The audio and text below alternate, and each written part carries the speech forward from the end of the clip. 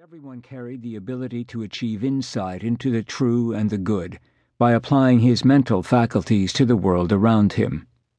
Not books, but experience was the best guide. In other words, Witherspoon was Aristotelian, not Platonic, with a vengeance, and he believed that the common man could participate in government along with the aristocrat. Witherspoon taught, as a Presbyterian minister could be expected to do, that man was self-centered and not to be trusted. Among other sources for this teaching was the Scottish philosopher David Hume, with whom Witherspoon was not uniformly in tune.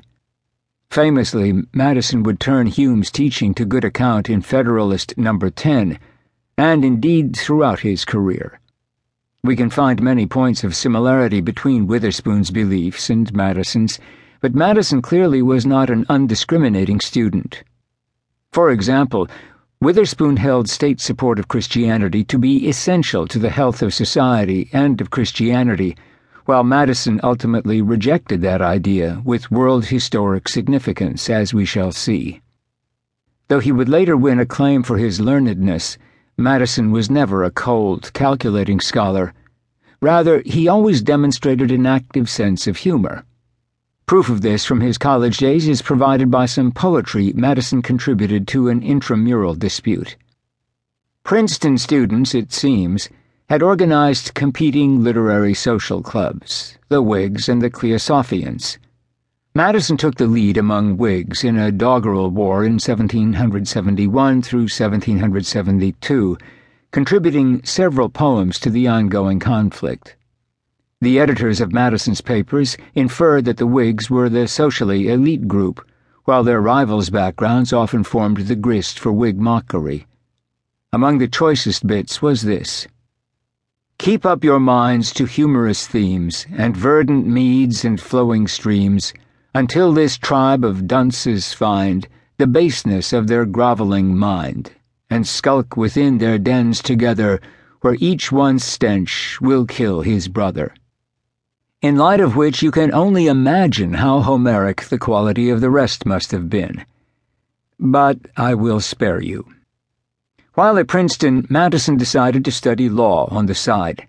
He bought the books he thought he needed for that purpose and, in the fashion of those days, began to read them. Very few American legal scholars took classes in law at the time. Instead, they commonly read leading texts and apprenticed to individual members of the bar. Madison's course, then, was nothing unusual. Nor, I wager, was his experience. Madison's first flush of tepid enthusiasm, in December 1773, soon gave way before the reality of legal study, which he described in January 1774 as coarse and dry. Fortunately for him and for us, Madison seems to have abandoned his hobby almost instantly. In 1772, Madison entered upon a very interesting correspondence with one of his Princeton classmates, Philadelphia's William Bradford. Bradford, who one day would serve briefly as George Washington's Attorney General, broached subjects philosophical and religious with Madison, and the Virginian responded in kind.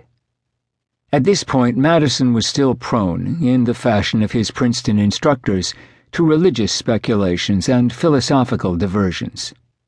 For example, Madison wrote Bradford at one point that, although of course young men would be ambitious, nevertheless a watchful eye must be kept on ourselves, lest, while we are building ideal monuments of renown and bliss here, we neglect to have our names enrolled in the annals of heaven.